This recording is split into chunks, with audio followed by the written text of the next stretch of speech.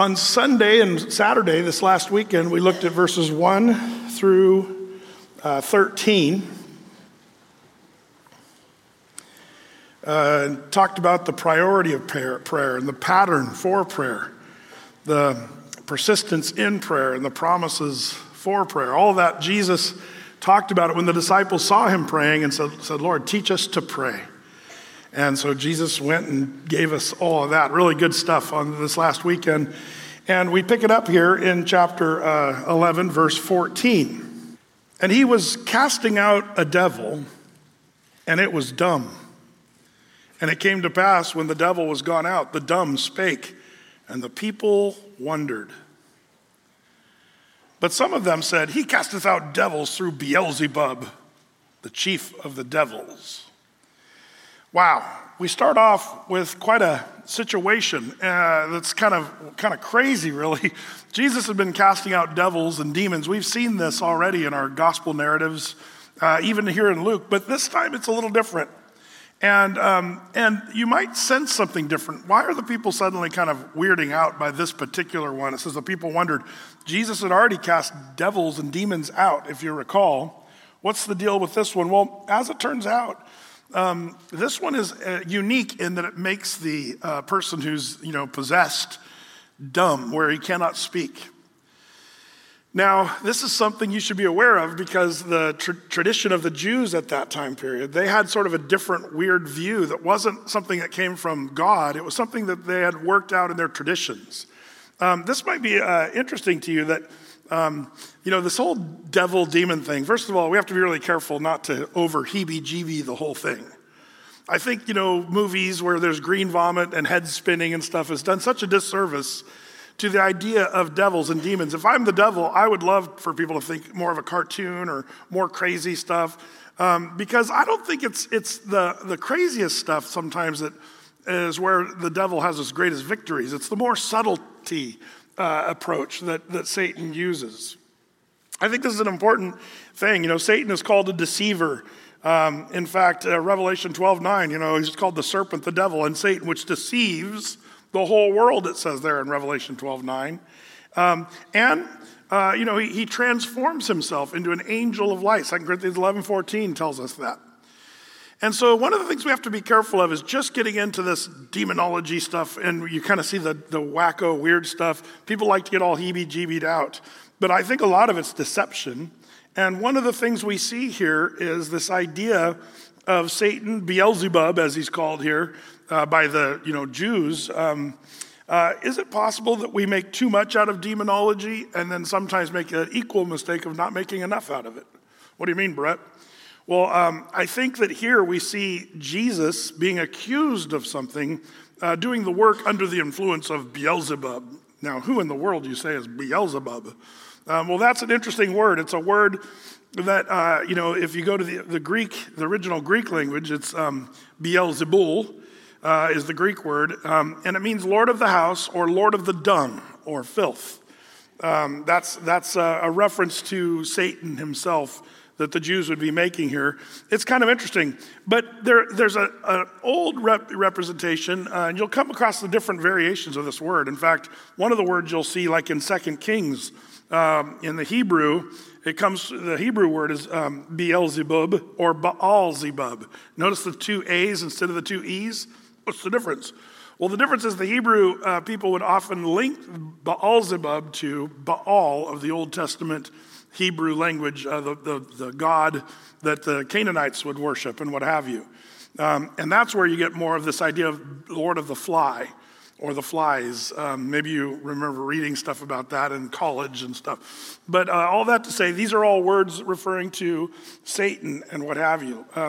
But really, the Lord of the house, Lord of the dungs, or Lord of the flies, it really means Lord of the demons is kind of the idea, which is kind of an interesting thing. Do you think Satan is organized? We see here, we're going to see today that Jesus is going to sort of imply that Satan is organized. He's got a leadership structure, and they tend to follow his lead. We'll see that perhaps tonight. But what do we really know about demons and what have you, but the Bible has a lot to say about that. We wrestle not against flesh and blood, but against principalities, powers, spiritual wickedness, darkness. This is the kind of the idea that the Bible talks about. I've noticed that Christians, we get into this stuff in sometimes the wrong way. Do you remember when Harry Potter books were by the church? Everybody was all upset. Harry Potter books. Everybody's like freaking out and burning. There were Christians burning Harry Potter books. Now, let me just say something about that. If you're one of these Christians that think you should burn Harry Potter books, you also better burn C.S. Lewis books and J.R. Tolkien books. Well, Brett, they're Christian guys. Well, as it turns out, J.R. Tolkien has wizards and stuff like that. C.S. Lewis has witches in his Lion Witch in the Wardrobe. Brett, are you arguing for Harry Potter? I'm not arguing for Harry Potter. I just don't think he's the biggest problem. Now, if your children are watching Harry Potter or whatever, now, and by the way, I'm coming from a little bit of ignorance because I haven't watched, all the Harry Potter movies or read all the Harry Potter books. But I do know that it gets a little darker as the series goes along and stuff, and I understand that, and I understand why some Christians would say, we better not listen to those or watch those things. That's great if you want to say that. But I would argue Scooby-Doo is more dangerous. And I'm not joking. I remember back, when I was, taking my kids to a movie. I remember when they were little. I forget when it was. I think it was somewhere around 2002, maybe. I forget. But I took them to the movie Scooby-Doo and thinking, oh, this is great. I loved Scooby-Doo. When I was a kid, those dratted kids, I'd get away with it. I was one of those dratted kids, and Scooby snacks and all that stuff. I thought it would be great. But we went into the movie theater. And suddenly, as I was listening to this, I couldn't believe this adult humor and sexual innuendo and all the wacko little subtle things they're woven in a children's movie. This is kind of interesting because, what I noticed about these movies and stuff is, one of the things is that, they sneak in stuff that is way more dangerous in a way. The sexual innuendo. I'm more worried about your little sons hearing some of that stuff than I am about them becoming a warlock. I doubt your son's going to become a warlock. It's very unlikely. Will he become a perverted guy that likes pornography? The chances of that are much greater. Much, much greater. I'm telling you, Mom, forget Harry Potter. Whatever. If your daughter's becoming a witch, tell her to stop it. But if you're watching stuff and letting into stuff that's more, what I would say, more subtle, demonic type stuff, man, the enemy has a field day, and he wants to deceive, and he wants to, do all this evil, ugly stuff. By the way, James Gunn, who was the movie creator, I guess, or Scooby-Doo, did you know that I didn't know this until later after we walked out of that movie, our family walked out of Scooby-Doo. Later, I found out it was intended to have a darker tone and adult humor.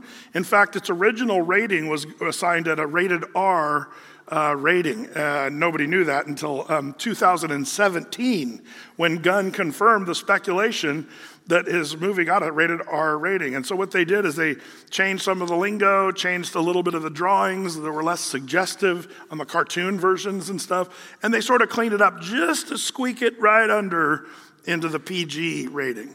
That's what they did with Scooby-Doo.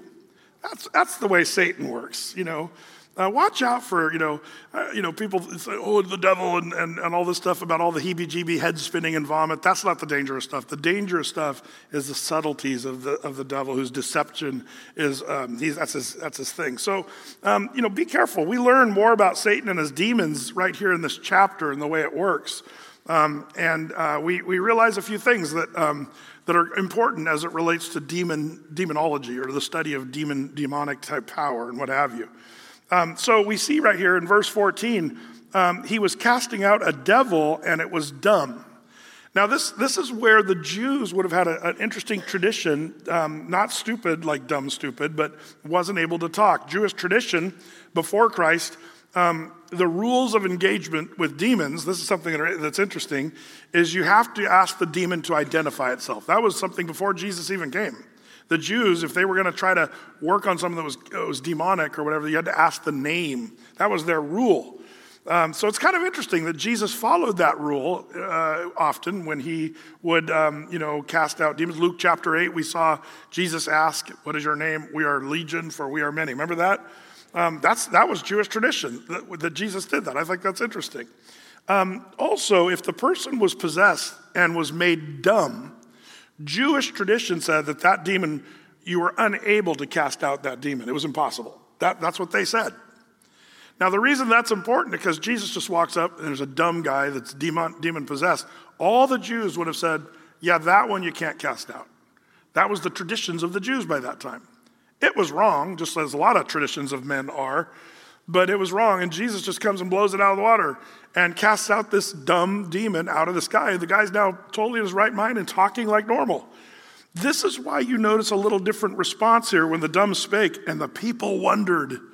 They'd already seen him cast out demons. They'd already seen him raise people from the dead. I mean, they've seen some pretty amazing things that Jesus does. Why does this one seem to catch their attention and wonder? And why are some people kind of freaking out like he's doing this by the power of Beelzebub? Because the Jews would say, well, we know, which they were the dumb ones in the story, we know that you can't cast out a demon if it's dumb. That was their tradition of the day.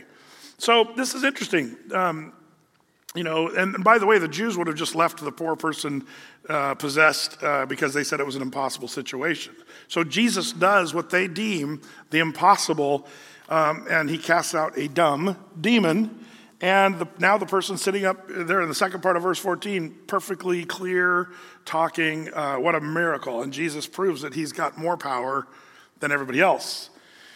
But verse 15 is where we see this section. In fact, this story, I'm just going to give you a few points to kind of ponder. The first thing we observe here is the accusation that they make. Number one, there in verse 15. But some of them said he cast out devils through Beelzebub, the chief of the devils. And that's what they said, man. He's under Beelzebub's influence. And why were they assuming that? That's a good question to kind of think about. The accusation is Jesus is using the power of Beelzebub, or perhaps they would believe also that Jesus himself was possessed with the power of Beelzebub. And they were all amazed because they thought it couldn't be done. Now, with all that said, we have to ask, do we do traditionally that which might not make us see that Jesus can do something? Do you ever say, well, that can't happen, or that's impossible? But without him, we can do nothing. But with him, all things become possible. Don't forget that. You might think, man, I'm just doomed. I got this problem in my life. There's no answer. But Jesus is the one who is the answer. And they forgot that. They didn't know that. That's kind of an important deal. But these people, out of jealousy, maybe, some of them thinking, oh, man, he's got more power. We weren't able to cast out dumb demons, so now he's here. So they, wanting to accuse him, say, you're doing this under the power of Beelzebub. That's the first accusation. The second comes from a different crowd. They're saying, no, we don't think you're from Beelzebub, but that's a pretty cool trick. Show us another trick. We see that here in verse 16. And others, tempting him, sought of him a sign from heaven. They were seeking a sign from heaven. Basically, they viewed the signs he was doing was a sign of the earth. Things that they were familiar with, casting out demons, raising sick people or dead people, but show us a sign from the heavens. That'll really convince us. What kind of a generation seeks after a sign? Anybody? A wicked and adulterous generation seeks after a sign. Signs and wonders, seeking after signs and wonders. Big mistake. Well, Brett, the Bible says that, signs and wonders will follow them that believe. It does say that, but notice the difference. The believers aren't supposed to chase after signs and wonders. The signs and wonders follow those that believe. It's just like an after effect of being a Christian who loves the Lord and relies on his strength and power. There will be signs and wonders seen of the church of Jesus Christ, but that's not what we pursue. It's not what we look for. Some churches have kind of made it more of a pursuit of the sign and wonder. That's always a mistake. So they wanted a sign from heaven. And so, the two responses, Jesus, it's not of God, it's from the devil, and they just didn't believe. This is the epitome of blasphemy, by the way. Blasphemy of the Holy Spirit, by the way, is them rejecting Jesus, ascribing his power to the devil. But then the other group is show us something more, the wicked generation seeking after a sign. The answer to the second group, seeking after a sign, is going to come later in the chapter. We'll see that here in a few minutes. So Jesus goes on then to respond to the accusation made. And that brings us to point number 2 so far. Accusation number 1, now Jesus' refutation of the situation. Look at it, verse 17. But he, knowing their thoughts, said unto them, every kingdom divided against itself is brought to desolation, and a house divided against a house falleth. If Satan also be divided against himself, how shall his kingdom stand? Because you say that I cast out devils through Beelzebub. And if I, by Beelzebub, cast out devils, by whom do your sons cast them out? Therefore shall they be your judges. But if I will, verse 20, but if I with the finger of God cast out devils, no doubt the kingdom of God is come upon you. When a strong man armed keepeth his palace, his goods are in peace. But when a stronger than he shall come upon him and overcome him, he taketh from him all his armor wherein he trusted, and divideth his spoils. Okay, Jesus gives the argument of them saying, you're doing this under the power of Beelzebub, and he gives basically a 3-tiered answer, 3 tiers of logic and truth that he does. The first one that we kind of notice here is he says, you guys are not being logical. It's illogical that Satan is casting out Satan. I do like this argument because it is really a stupid argument that they made. And Jesus says, are you kidding? Satan casting out Satan? Does that even make sense? Why would Satan cast out Satan? A house divided against itself is not going to stand. So that's ridiculous. I'm casting out Satan, by which I'm empowered by. That's ridiculous. I like Jesus' just basic logic, The second tier of Jesus' argument is their charge is self-incriminating. Did you notice that? There it says, and if I by Beelzebub cast out devils, by whom do your sons cast them out? Therefore they shall be your judges. If Jesus did this by the power of Beelzebub, then by what power did you guys do that? Now that's interesting. The implication, some of these Jewish people did in fact successfully cast out demons. They probably did. We don't know for sure, but the implication here is Jesus saying, yeah, when your guys cast out, now it could be that he's saying this sort of facetiously, like when you guys cast out demon, which you haven't, and you're total losers. Like, do you understand what I say? When you guys did it, and their answer would have to be, well, we've never done that, actually. So that's also self-incriminating. So either way, did the Jews cast out demons before Jesus? Probably yes. Jesus is saying either if the leaders never did cast out demons, let that be a charge against them. What do you have to say for yourselves by not casting out demons? But if they did cast out demons, then how do we know what power they did it by? You can equally ask the same question: by what source and power are you doing these things? And then the third sort of tier of Jesus' refutation against their accusation was an admission of Jesus' power. We see that in verse 20. But if I, with the finger of God, cast out devils, no doubt the kingdom of God has come upon you. In other words, if you say I'm Beelzebub, that's not logical. But if I'm doing this by the finger of God, then you have to realize the kingdom of God, the King of Kings, to have a kingdom, you have to have a king. And the kingdom is Jesus. Jesus is the King of Kings. And he's saying, then you're going to have to recognize who I really am. And that's the real issue of everything. Who do you believe Jesus is? Do you believe he's the king, or do you believe he's the devil? And that's really what these people are going to have to decide.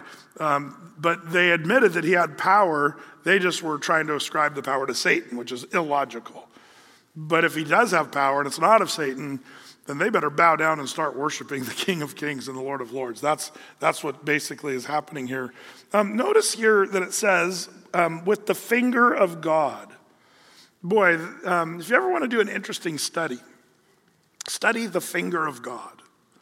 I love it. There's an interesting compare and contrast in the Old Testament and the New.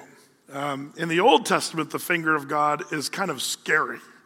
Does anybody remember, where do we see the finger of God in the Old Testament? Anybody? Daniel. Remember Daniel? We see the hand writing, meeny, meeny, miny, mo. No, it didn't say that. It said, meeny, meeny, tekel upharsin. Remember that phrase written on the wall against Belshazzar and the whole Babylonian nonsense. And it meant you've been weighed in the balances. You've been found a lightweight and you're doomed. Like that was a heavy word, that the finger of God. Where else do we see the finger of God in the Old Testament? The Ten Commandments. Moses was hiding in the cleft of the rock and God writes the Ten Commandments with the finger of God, it says. The Ten Commandments, did that save anybody? No, it doomed us all. The finger of God of the Old Testament, you're kind of like, ooh, boy, scary stuff. But in the New Testament, we see the finger of God deliver this demon-possessed guy. In the New Testament, we see Jesus, who is God, reaching down to the sand and writing with his finger in the sand for who? The woman who was caught in adultery, they were going to kill her because of the law. But the finger of God wrote something. We don't know exactly what. Katagraphein is the Greek word, which means to write against. But we know this, one by one, those dudes from oldest to youngest dropped their rocks and went home. That was the finger of God that made those guys go away and was gracious to her. So it's just kind of a cool thing. But I love here we see once again Jesus saying, this is the finger of God. Notice it wasn't the Lord stomping on the head of Satan. That'd be a nice language to use. Why did he use that? I'll just give you a little visual. Are you ready? Is Satan hard for God to deal with? It's like shoe, Lord of the Flies. It's like just a little, Satan is nothing compared to God. This is something we have to remember. God and Satan are not opposites. Jesus and Satan are not opposites. God could just flick Satan and he'd be done. It'd be over. He could just think it and Satan, pink mist. Well, Brett, why doesn't he do that? Well, there's a long answer for that one. He's got a timing and a place, and it's going to happen eventually where Satan will be destroyed. But he has a purpose and a time for all of these things. So we have to trust the Lord knows what he's doing on that. I'll just give that the short answer. There is a better answer than that. But in the meantime, Satan is not God's opposite. We shouldn't be running around like chickens with our heads cut off. Oh, the devil, we're going to look out for the devil. The devil's going to get you, and we get all, Satan, and churches get all freaked out. No, calm down, stop spinning heads and green vomit. That's not what we do. Greater is he that is in you than he that is in the world. How much greater? Infinitely greater. 1 John 4:4 reminds us of that. So you never need to run around scared of all the evil. Now, if you're not a Christian, there is a difference. When you have Christ in you, you are under his protection. Christians cannot be possessed by demons. Where there is light, there can be no darkness. Just turn on the light switch, become a Christian, and Satan has no power. He can still sort of tempt and lure and say accusations and stuff like that, but he just has no power really against you. Satan is kind of like the toothless lion.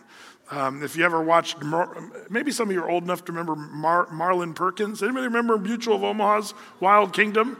Back when TV was still good. I loved watching him and Jim go all over Africa, and it was awesome. But poor Jim was always the guy. See Jim run from the jaguar. It's like Marlon was always safe off in the Jeep, and Jim was out there. It was like anyway. But I'll never forget. Forget the episode where they were demonstrating how the old lion that was toothless and weaker because he was just old, they still used him. Like the female hunting lions, they were the ones that you had to watch out for. They were the strong, brutal ones. But the roaring lion looked intimidating. So the way these little lions and stuff, I call them little, I probably wouldn't call that to the face, but out there in Africa, the little gazelles just out there chewing their little cud, this cute little boing, boing, boing little gazelles, they're all innocent little gazelles. And then the roaring lion raises his head above the weeds and roars, and the little gazelles, and they run the other way. Meanwhile, the female hunting lionesses, they're on the other side of the field with their mouths open. And the gazelles come running right into the and there's like little Triscuit snacks, I kind of view that really as what Satan does. He's just the roaring lion. He's been defanged. When Jesus died on the cross and rose from the grave, the victory was won against Satan. Satan has no power against you, but he can roar, he can make noise, and he can get people that are not linked to Jesus Christ, who's greater than Satan. So you got to make sure you're a Christian. But the Bible does say, 1 Peter 5:8, be sober, be vigilant, because Satan is as a roaring lion seeking whom he may devour. So he still wants to devour people. But good news, when we have the Lion of the tribe of Judah, Jesus, on our side, then we can be totally at peace. We don't have to be afraid. That's why we're not given over to the spirit of fear, but of power and love and of a sound mind. That's why we're saved as Christians. I love what Colossians says about this. Excuse me, Colossians 2:15. Jesus, having spoiled principalities and powers, he made a show of them openly, triumphing over them in it. When Jesus died on the cross, there was a victory that was open victory that we know we can rest in. So you say, well, why does Satan still have his power now? We don't know what's going on in the bigger picture. Remember the book of Job? Job was there not knowing why Satan was messing with him, but there was a whole thing going on in heaven between God and Satan that was a debate. And Job just happened to be sort of the epicenter of that debate. And it was all for God to reveal that Job was going to be faithful even through all this stuff. I just hope we're not Job. We don't end up in that situation. But, excuse me, do you think Job regrets his life on earth now? Even though he went through horrible suffering on earth, I think Job is perfectly happy in heaven for all eternity, and he's not bummed out at all. Satan will eventually be taken out forever. Now, all that to say, here in our text, we see that Jesus just totally refute this whole thing about Satan coming from his power or whatever. He gave this 3 arguments. So we have the accusation, Jesus' refutation, and then we come to kind of a spiritual application there in verse 23. It says, and by the way, you might say, Jesus or Satan, well, what if you choose neither? What if you're a Portlandia person? You're like, I like to just say that I don't really believe Jesus or Satan. You got to choose, because it says here in verse 23, he that is not with me is against me. That's what Jesus said. I've marked that in my Bible because there's people that like to sort of play like they're kind of rejecting Jesus, but I would also reject Satan. But as it turns out, it's an either or in this life, in this world, in the cosmos. You have to choose. Are you going to be of Jesus or are you going to choose Satan? And not choosing Jesus is to choose Satan. You're either for me or against me. This is what Jesus would teach. He that is not with me is against me. What an important thing, Jesus, some people make this mistake and it sounds so wonderful. Oh, Jesus was such a good teacher. He was a nice prophet. He was a good example to us all. But if you're saying he is not Lord, King of Kings, Lord of Lords, then you are rejecting him. You're not with him. You're not, when Jesus says, he that is not with me is against me. Be careful. Don't follow the Oprah Winfrey model. Well, he was a good teacher. He was a good example for us all. But you don't have to believe in Jesus only to be saved. That's a deadly, eternal deadly worldview. And it's a real, whether you want to admit it or not, it's a rejection of Jesus and his claims. Dangerous to start saying, oh, he was just a good teacher. Either he was the Lord of all and was saying true things, or he was a horrible teacher because he claimed to be the Messiah. Jesus claimed and taught that there's no way to heaven except through him. I am the way, the truth, and the life, Jesus said. Don't let people just say, oh, Jesus was just a good teacher or a great prophet or whatever. That is to reject Christ ultimately. So it goes on. He that is not with me is against me, and he that gathereth not with me scattereth. Interesting that Jesus would say, if you're not on my side and doing what I ask you to do, then you're actually part of the scattering and destroying part of Satan. Satan is a destroyer and a scatterer. Jesus happens to be a builder and a gatherer. He gathers, like a mother hen gathers her little chicks under her wing. That's the nature of Christ. He wants to gather. Satan wants to scatter, destroy, and wipe out. And you have to ask yourself, am I more of a gatherer or a scatterer? Am I more doing Satan type work, or am I doing more of Jesus type work? And so this is kind of the thing Jesus is talking about, this great divide between the way of Satan versus the way of Christ. I'll take the way of Christ any day over the way of Satan. Good thing to ask yourself, though, which side are you on? Verse 24 goes on. Interesting, he gives some clear definition here about some stuff that's important. Verse 24, when the unclean spirit is gone out of a man, he walketh through dry places seeking rest. And finding none, he says, I will return to my house, whence I came out. And when he cometh, he findeth it swept and garnished. Then goeth he and taketh to him 7 other spirits more wicked than himself. And they enter in and dwell there. And the last state of that man is worse than the first. Here Jesus is talking about a danger of casting out a demon out of a person. And, the house, if you would, of that person, this body, is no longer possessed and is swept clean. The demon's gone. But Jesus is articulating something that demon might come back later and say, hey, the house is clean, it's still here. I'm going to come back in. Only this time I'm bringing a bunch of my buddies with me, a bunch of demons. He says he goes and takes to him 7 other spirits. Remember the one in Luke 8 where there were legions of demons in one guy? I wonder if this guy had that kind of a thing happen. Maybe somebody tried to cast out the demon out of that guy only to have the demons come back exponentially in greater number. This is something Jesus is warning about. By the way, I think there might be Old Testament pictures of when you open yourself up to demon or satanic type power, do you create a greater vulnerability in your life when you open yourself up to evil? I think you do. And this is something we have to be really careful and cautious about. King Saul was a guy who had everything going for him. He was a head taller than everybody else, handsome, chosen by the people when they said, we want a king, we want a king. Okay, you're going to get a king, here you go. And here's King Saul. But King Saul starts to lose it. He starts getting jealous and envious. I think jealous and envious, those are good little open doors for Satan to get into somebody who's not a true believer in God, not a faithful believer. I think Saul was envious and jealous of David. And it seems, if you read the narrative, does it seem like Saul just starts to slowly lose his mind in the narrative?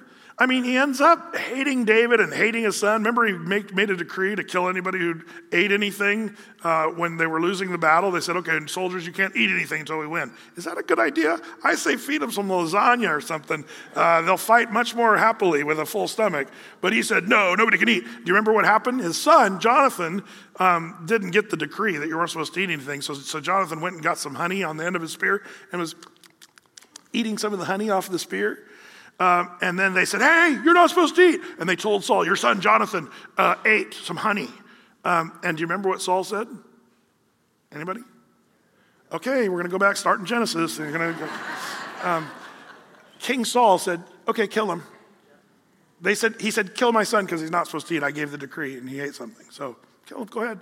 And they said, he's your son. We can't do this. And long story short, everybody started realizing Saul has lost his marbles. Was it losing of the marbles, or was it Satan just filling his life? He ends up going to the witch at Endor. Sounds like, speaking of Lord of the Rings or Star Wars or something. He went to the witches of Endor. That's where Saul, you got to know you're doing something bad when you're going to see the witch at Endor. That's what the Bible says, because he wanted to communicate with the dead. Is that a good plan as a good godly person? No. But King Saul just went nuttier and nuttier, or you might even say maybe more demonic as the time went by. And it's because I think he opened his life, these doors of his life to demonic sort of, influence. We could go on and on about some of the stuff, but, what are the big doors I think Satan uses today in people to get them off course, or maybe even an open window for Satan to sort of mess around? Is I think drugs and alcohol is a big one. I see that in modern times, how often drugs and alcohol are influencing. In Galatians 5:20, the word witchcraft is talked about. But the word for witchcraft and black magic and the occult and stuff, by the way, happens to be pharmakia. That's the Greek word where we get our word pharmacy. Kind of interesting. If you look up pharmakia in the Greek, the use or the administering of drugs, definition number 2, poison, definition number 3, sorcery, magical arts, and idolatry. That's interesting meanings there. But I've noticed when drugs are involved, weird things go on. Some of you drug people, I'm still having those from my LSD back in the 70s. Like it's bad. There's some bad trips people have gone on. And by the way, nobody really wants to talk about this, but it's something that's really important. Did you know that most of the suicides you see today include some sort of medication or drug in their bodies? Most. By far most. Sources, Substance Abuse and Mental Health Services Administration, suicides and suicide attempts are significantly affected by substance use. The National Library of Medicine said suicide risk associated with drug and alcohol dependence is the greatest cause of suicide death in the world today. Southern California Sunrise Recovery Center talks about those with alcohol dependence are 10 times more likely than the general population to commit suicide. Those who use drugs are 14 times more likely to do so. At least 25% of the people with alcohol or drug addiction commit suicide. That's a horrible statistic. Additionally, more than 70% of adolescent suicides, 70% of adolescent suicides are associated with drug and alcohol use and dependence. Now, I'm thankful for medicine, for pain reliever, local anesthetic, but I think our culture has obviously gone too far when it comes to medicine and what have you. It's not just the fentanyl that's killing our kids, that too.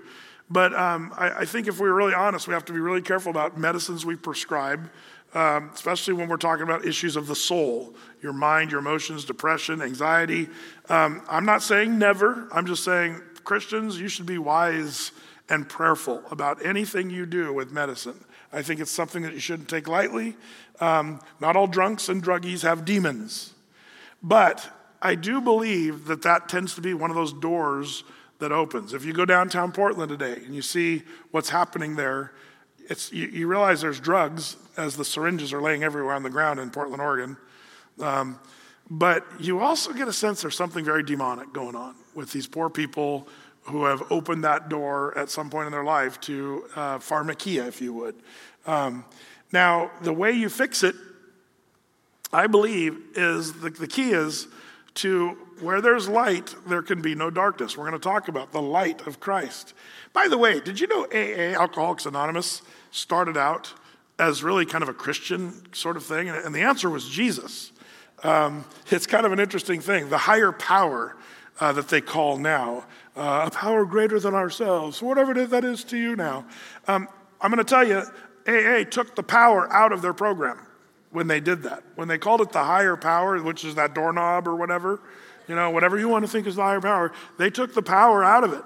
ABC News did a thing way back in 2010. It is but it was interesting to see how the big book, of AA, Alcohol Anonymous, original big book manuscript. Now it's 70, or how this article said it was 70 years old, so probably 80 now. But shows Christian references have been toned down. This article goes on. The original manuscript, written in 1939 by AA co-founder Bill Wilson, was heavily edited to make it less religious and more welcoming to people who did not consider themselves Christians. They didn't want to turn people off, but the heart of the 12 steps was, in fact, a spiritual program. But all that to say, it's sad because I believe that's remember when Jesus said you can take the demon out, but be careful, 7 others will come back stronger than they were before. I think that's what AA is doing unknowingly maybe. They can help someone get off of alcohol, but the question is, what is going to fill their life if it's not Jesus? If you don't fill your life with Jesus, you're living your life open to something perhaps even worse if you're not careful. Jesus is what you need. So if you get clean and you don't fill it with Christ, it can become even worse than before. And that's what we see Jesus talking about here. Now, some people say there's a big shift now in the story, but maybe not. Let's continue here in verse 27. It says here in verse 27, and it came to pass as he spake these things, a certain woman of the company lifted up her voice and said unto him, Blessed is the womb that bare thee, and the paps which thou hast sucked. Huh? Verse 28. But he said, Yea, rather blessed are they that hear the word of God and keep it. Interesting little exchange here between Jesus and the Paps woman, whatever you want to call her. Strange greeting from this woman. What in the world's going on here?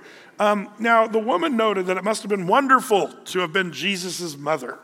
I always feel a little weirded out about that. Oh, you know, it must have been amazing to be your mom. Like this is weird.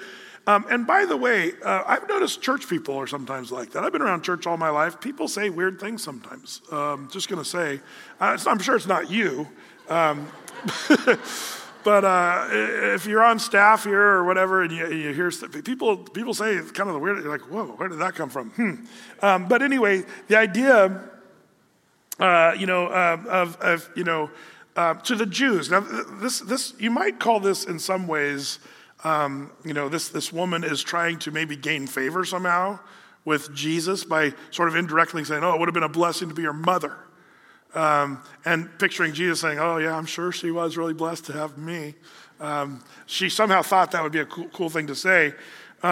But you have to also understand the Jews, the idea of your family and your physical relationship with other people was more important in that day and to the Jews than perhaps it is even today with us. We deem family as important. Would you say we think family is important? But one thing you'll notice, and I'm not diminishing family, although some of you are saying, man, I don't know how important family is. My family hates me. My parents have disowned me because I'm a Christian.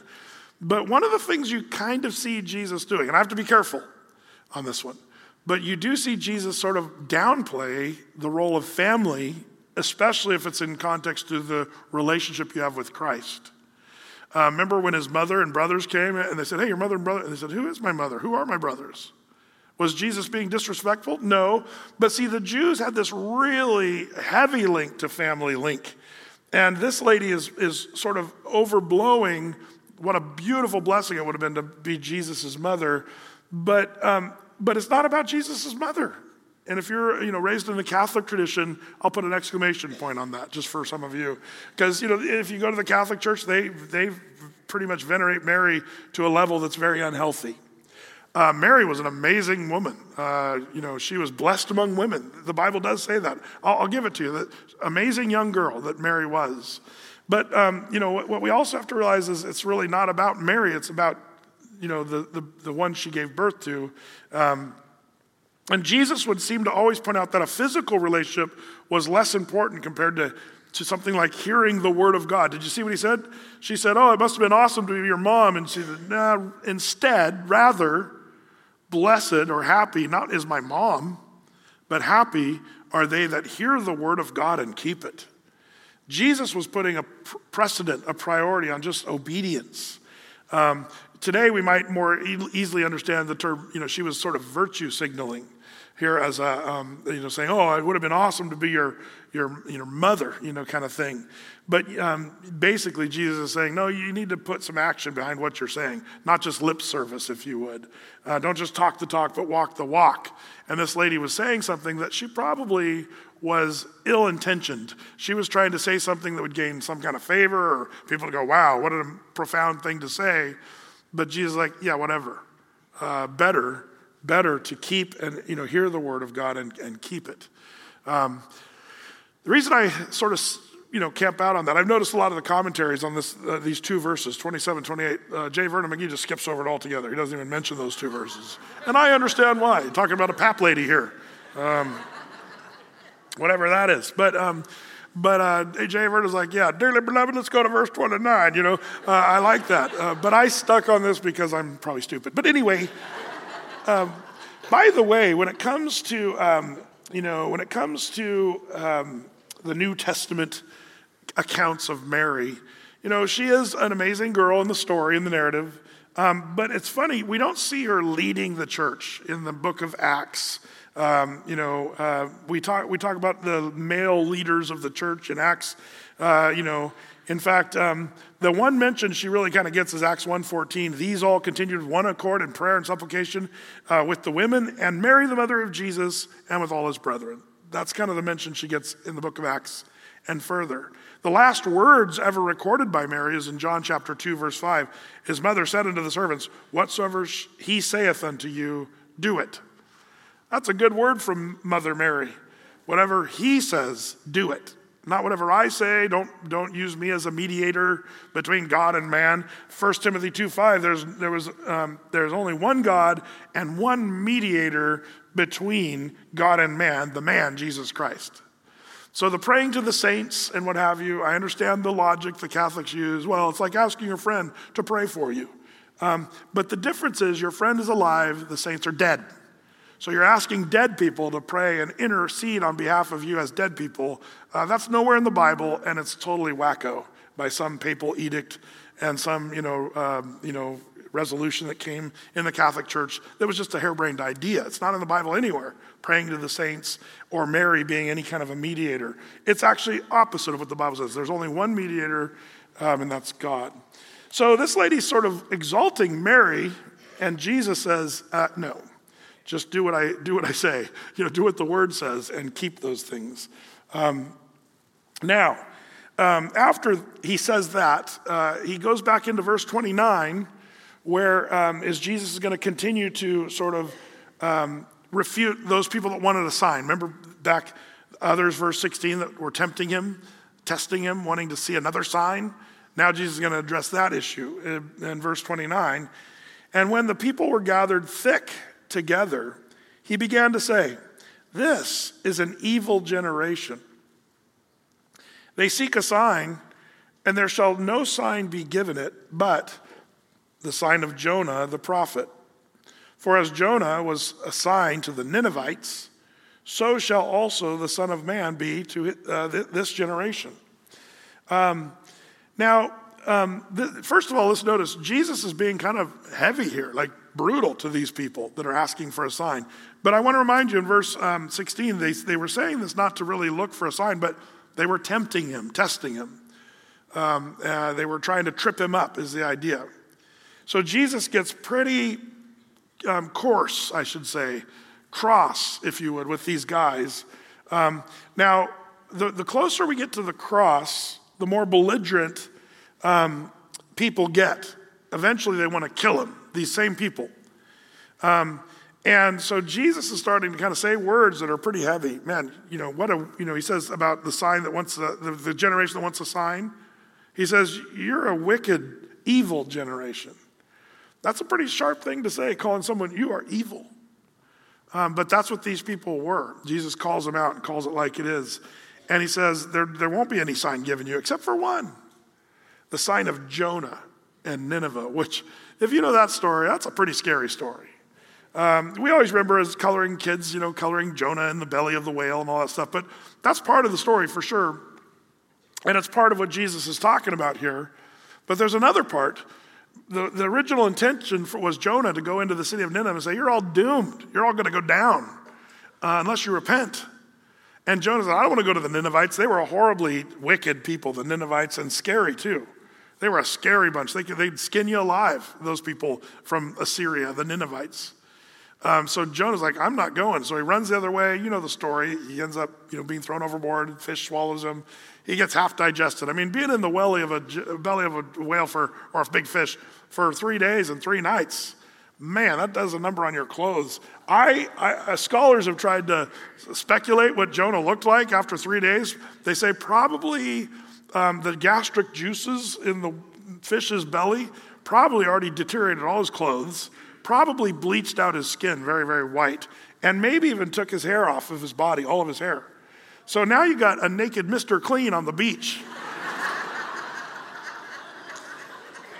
And the Bible says he goes into Nineveh and says, okay, everybody repent. And they all look at him, and say, okay, we'll repent. Whatever happened to you, we don't want to have happened to us. Like, this is a great story, but it's also a story of wrath and God's judgment upon a city. And then when the whole city repents, Jonah's like, bummer. I wanted them all to be destroyed. He sat under his gourd and pouted. If you remember the story, he was one of the weirdest prophets of the Old Testament. Successful, but weird. You say, well, then what does this have to do with Jesus? Why would Jesus say, this will be the sign? Well, if you take just Luke's account here, you might say, wow, Jesus is coming and warning them. Even as Jonah warned the Ninevites. There was a warning going on. But Matthew's gospel gives us a little more about that. It's not just that. It could be that too. Repent. Remember, Nineveh had to repent, and they did repent, and they were saved. And Jesus came to seek and save the lost. So that could be, just from Luke's account, we could go away with that and say, okay, that's cool. We get it. But Matthew gives us something more. Let me just review that for those of you who weren't with us in Matthew chapter 12, verses 39 through 40. In the same account here, in Matthew's account, but he, Jesus, answered and said to them, an evil and adulterous generation seeks after a sign, and there shall no sign be given to it, but the sign of the prophet Jonas. For Jonah was 3 days and 3 nights in the whale's belly, so shall the Son of Man be 3 days and 3 nights in the heart of the earth. Okay, now we start to see, oh, this is what he meant. You can still make the argument for the repentance and all that stuff because that's part of the deal. But Matthew zeroes in and says, no, it's what Jesus is going to do. Now, by the way, what did Jesus mean? Even as Jonah was in the belly of the whale, so shall the Son of Man be in the heart of the earth 3 days and 3 nights. What's up with that? Well, if you know your Bible, and this is one of those things that is not greatly known, but it is, what happened to Jesus after he died on the cross? His body, of course, was placed in the tomb. But where did his soul go? What happened there? Well, the Bible tells us. It's Ephesians chapter 4, verses 8 through 10. Wherefore he saith, when he ascended up on high, he led captivity captive, and he gave gifts unto men. Now this parenthetical statement explains something here now in verse 9. He says, now that he ascended, but that he also descended first into the lower parts of the earth. He that descended is the same also that ascended up far above all heavens, that he might fulfill all things. Well, what was he doing in the lower parts of the earth? And where is the lower parts of the earth?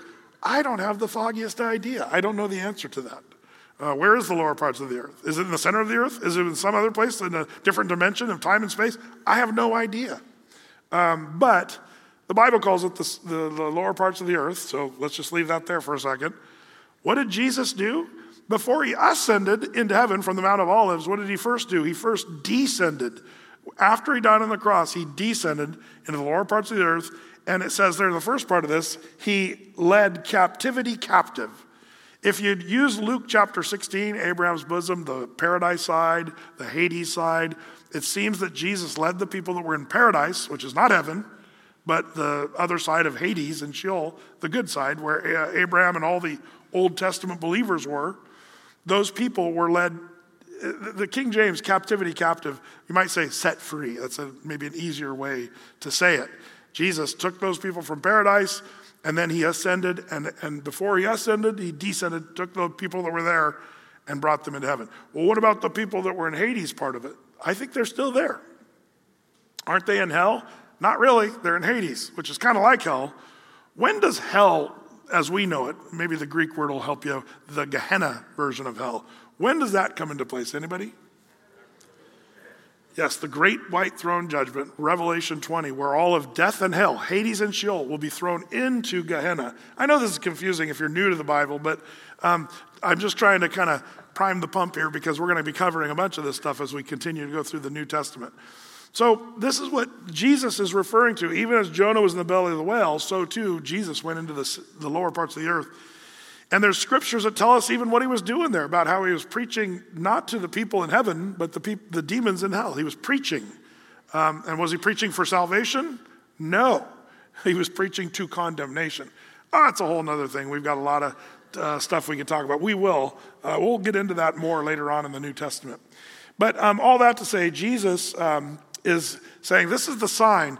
Now, how is that a sign to the unbelieving crowd that he's talking to? The answer is pretty simple. It's that Jesus would die and then he would resurrect from the grave. That's the main point of what he's saying.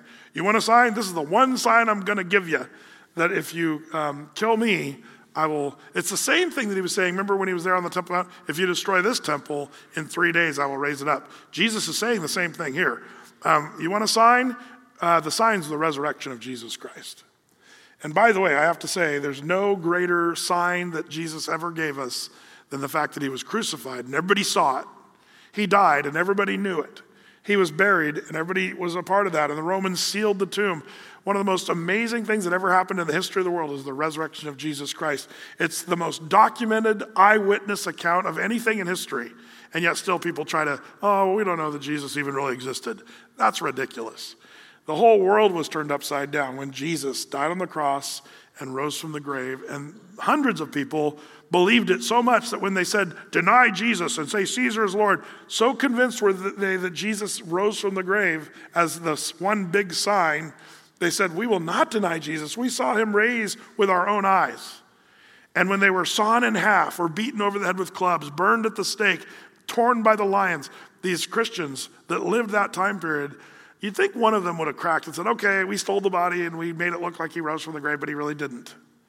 It's one of the most unlikely narratives to actually have any doubt. I mean, that Jesus was the one who rose from the grave. So Jesus is really telling us, this is the one sign they're going to get, is when you destroy this body, 3 days later, I'm going to raise up from the grave.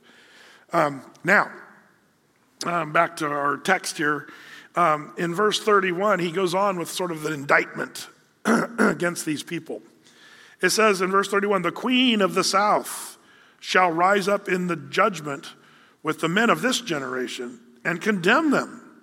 For she came from the uttermost parts of the earth to hear the wisdom of Solomon, and behold, a greater than Solomon is here. The men of Nineveh shall rise up in judgment with this generation, and shall condemn it.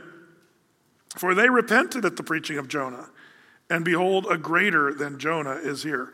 So do you see how Jesus, in his Jonah illustration, he's got two parts of it. One, the 3 days in the belly of the whale, which is the being buried for 3 days, and then also the repentance of the Ninevites. Both of those parts were his component of his argument of why these people seeking a sign is a wicked and adulterous generation. But this generation is going to be shamed by the Ninevites and by the Queen of Sheba. What's the Queen of Sheba all about, the Queen of the South? Well, in 1 Kings chapter 10, verse 1, it talks about how the Queen of Sheba came because of the fame of Solomon and his wisdom had gone across the whole earth, and especially his wisdom concerning, the name of the Lord. So she came to prove or test him with hard questions, the Bible tells us. And she did her hard work in discerning what was true about Jehovah, the God of the Jews. She went back, it seems, as a real believer and believed in God.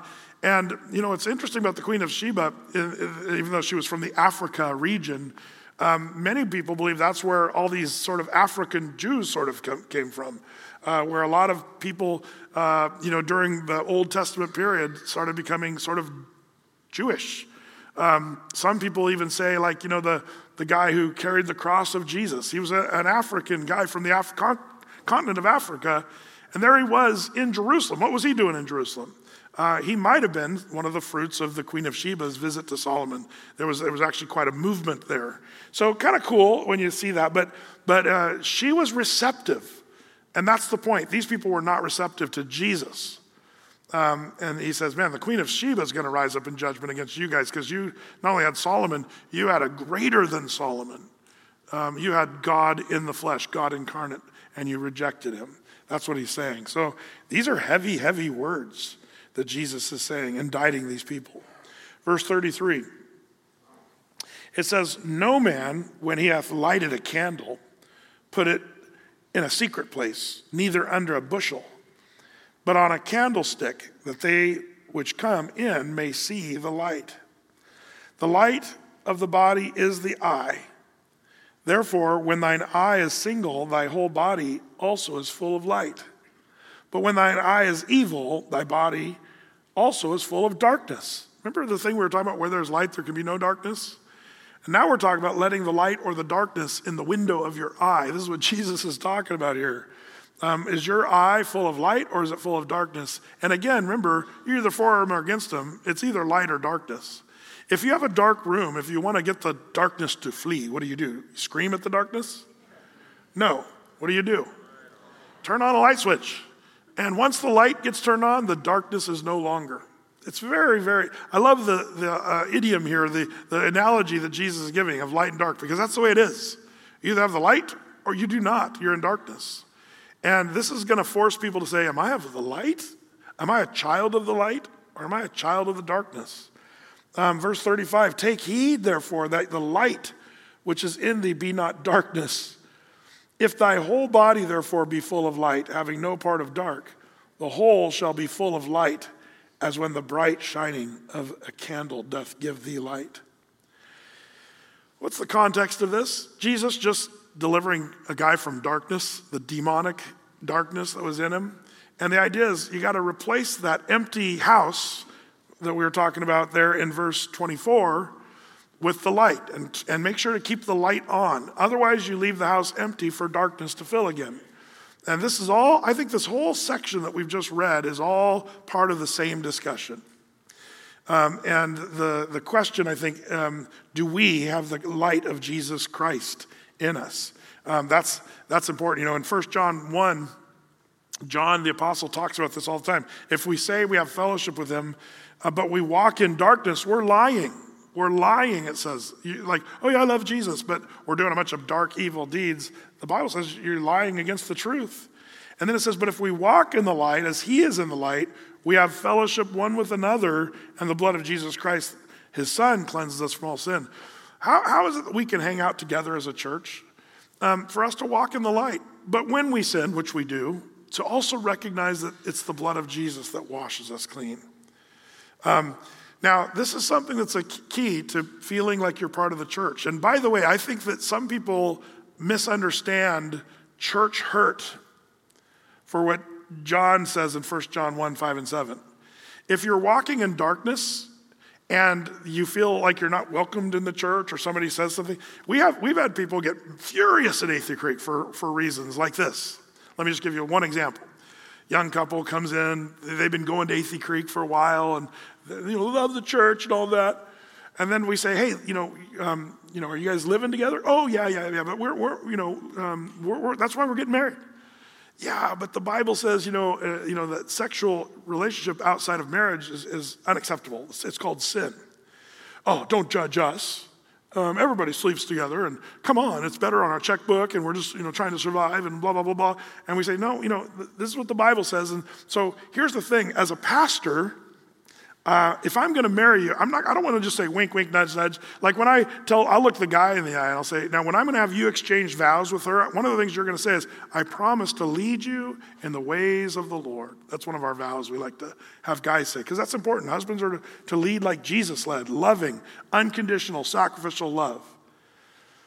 But that guy's wink, wink, nudge, nudge, is he unconditionally, sacrificially loving his girl? No, he's having sex before marriage because that's a very selfish, very, human-driven desire that he has not said, I'm going to kind of be patient and wait like the Bible says. Well, Brett, you're just judging that poor couple. No, it's more about me. I can't, with integrity, be a pastor that says, oh yeah, you're going to be sleeping with each other and totally going against the Bible, and then I'm going to have you exchange godly vows and act like it's all true when it really is not. So I'll give them a choice. I'll say, hey, you can either A, separate your living conditions, repent, and just do the right thing. Even though it's hard, dude, move in with your mom and dad again before you get married. But let's do this thing right. And sometimes couples will do that. And by the way, when they repent of their sins and do it the right way, it's amazing how the Lord blesses them as a couple. And they all come back and say, thank you for telling us what was true. But many times they'll go away saying, oh, Athey Creek's just a judgmental church. They were criticizing us. We're out of here. And we're going to do a review on Facebook. We're going to Yelp it up. And you can do that if you want to, but It's not, and then they'll claim church hurt. They were judgmental. They don't love people. But it's actually the opposite. The reason we say, sometimes love hurts when you're talking about something that's important and true. But it's interesting. Jesus said, through John, in his word, 1 John, he said, but if we walk in the light as he is in the light, guess what? We have fellowship one with another. But if we walk in darkness, we lie and we're not holding the truth. Don't be shocked if you're just openly, blatantly doing something just purposefully. Not that we all sin, but if you're embracing your sin and just living out your sin, don't be shocked when you don't feel part of fellowship. We have fellowship as we walk in the light as he is in the light. Then we have fellowship one with another. And then when we make mistakes, which we all do, and repent of those sins, then guess what? The Lord says, I'll wash you in my blood and I'll cleanse you from all unrighteousness. That's called the gospel. I love that part. Implication, there are those who appear to be of the light but are actually living in the darkness. So who then has the light? Psalm 119, verse 105. It says this, thy word is a lamp unto my feet and a light unto my path. I think light really starts with knowing and reading and receiving and hearing the Bible. Just like Jesus told the woman, yea, rather blessed are they that hear the word of God and keep it. That's where the light begins, if you ask me. In John chapter 8, verse 12, then spake Jesus again to them, saying, I am the light of the world. He that followeth me shall not walk in darkness, but shall have the light of life. 2 Corinthians 4, verses 3 through 6, but if our gospel be hid, it is hid to them that are lost, in whom the God of this world, that's Satan, interesting name for Satan, the God of this world, hath blinded the minds of them which believe not, lest the light of the glorious gospel of Christ, who is the image of God, should shine unto them. The second part of that goes on in verse 5, for we preach not ourselves, but Christ Jesus the Lord, and ourselves your servants for Jesus' sake. For God, who commanded the light to shine out of darkness, hath shined in our hearts to give the light of the knowledge of the glory of God in the face of Jesus Christ. Man, we could just go on and on. Ephesians chapter 5, verse 8 through 14. For you were sometimes darkness, but now you are light in the Lord. Walk as children of the light. For the fruit of the Spirit is in all goodness and righteousness and truth, proving what is acceptable unto the Lord, and having no fellowship with the unfruitful works of darkness, but rather reprove them. For it is a shame even to speak of those things which are done of them in secret. But all things that are reproved are made manifest or made known by the light. For whatsoever doth make manifest is light. Wherefore he saith, awake thou that sleepest, arise from the dead, and Christ shall give thee light.